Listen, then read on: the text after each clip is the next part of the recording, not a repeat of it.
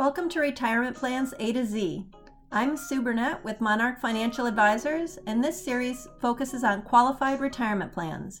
There are a lot of moving pieces with these plans, and the rules are complicated and complex, so we're going to break them down into smaller pieces, 26 pieces to be exact, from A to Z, with maybe a few extras thrown in just for good measure.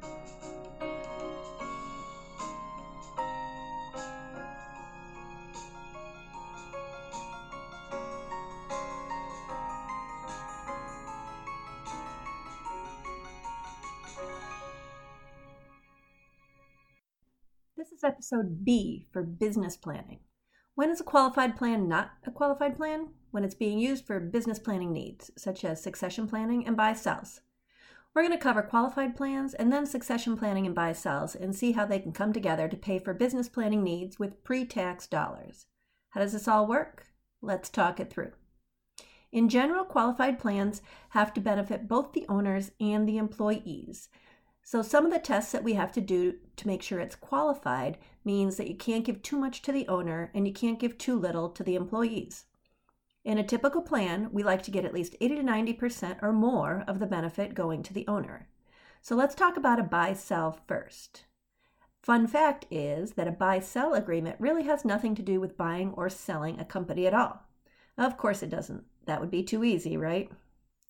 Per Wikipedia, a buy-sell agreement, which is also known as a buyout agreement, is a legally binding agreement between co-owners of a business that governs a situation if a co-owner dies or is otherwise forced to leave the business or chooses to leave the business. Generally, the business puts insurance on partners or co-owners, with the beneficiaries being the other partners or the business.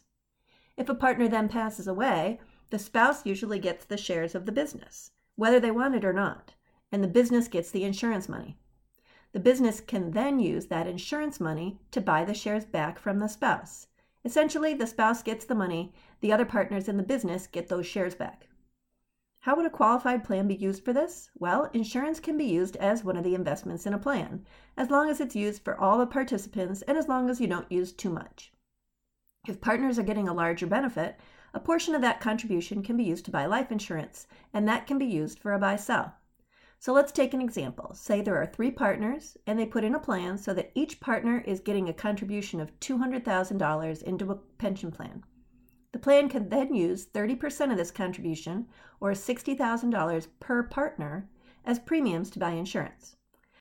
That may cover $750,000 to $1 million in death benefits for those partners. And remember, this is coming from a plan contribution, which is deductible to the business. See where I'm going? If each partner needs $3 million in insurance, you may be able to get $1 million for each of them in the plan, paid for pre-tax, and the rest is done outside the plan on an after-tax basis. You'd have 2 policies, sure, but you just saved around $100,000 in taxes with those premiums by paying the $60,000 out of the plan for the 3 of them. Why pay tax if you don't have to? The rest of the assets in that plan that aren't used for insurance would be in general investments. Usually we see annuities, mutual funds, things like that. So let's move on to succession planning. Most owners would love for their children to take over a business. I can tell you that there is no way in heck either of my boys are on that track. Here's a fun fact. Only 30% of family businesses make it to the 2nd generation, and only 13% make it to the 3rd generation. So if you're looking for your children to take over your business, you may need a plan B. Namely, to bring someone in and keep them there until you're ready to retire. Let's use myself as an example. I own Monarch Financial Advisors, and I want to hire a younger version of myself to take over the business when I retire. I hire Lou Burnett instead of Sue Burnett, get it? So things are going great, and Lou is doing well, and I'm expecting to sell her the business in about 5 years. But I see that she's not really saving, and I'm hoping to get $1 million for Monarch. If she could put away $150,000 a year, that would come really close. But with all of her vacations and fancy cars, I don't think that's going to happen, so I may never retire. How could a qualified plan help? Well, let's say I set up a plan maximizing payments for me, and I know that I would be able to contribute $150,000 a year for Lou. I show Lou 2 summaries. One showing the $150,000 going into the plan for her, This would result in almost $800,000 in 5 years, and she really likes that. Then I hand her another stack of papers.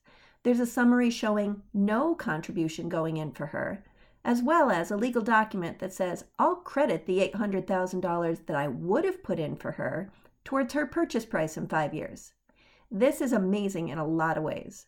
For me, it keeps Lou here for 5 years because she'll have an $800,000 credit towards buying my business. So it's a retention tool. Also, for her, she never actually had the money in her pocket anyways. So it's money that she's credited that she never really had. For me, I keep the $150,000 a year that I would have given to her, maybe put in a little more for myself. Either way, the money's going into my pocket, not hers. So it's forced savings towards my endgame of retirement.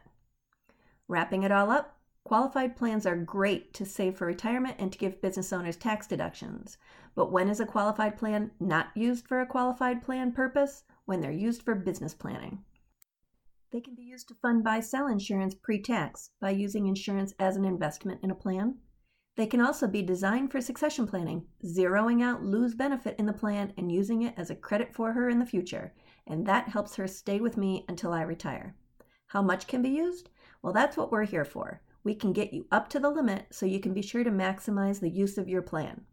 A final fun fact: empires, monarchies, and dynasties, just like businesses, usually look to pass ownership to succeeding generations.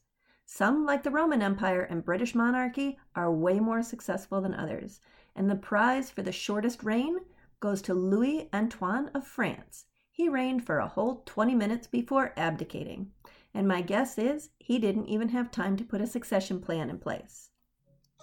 Want to learn more? Tune into the other A to Z podcasts where we continue to break down these wonderful and complex plans into bite-sized pieces. Remember, how do you eat an elephant? One bite at a time.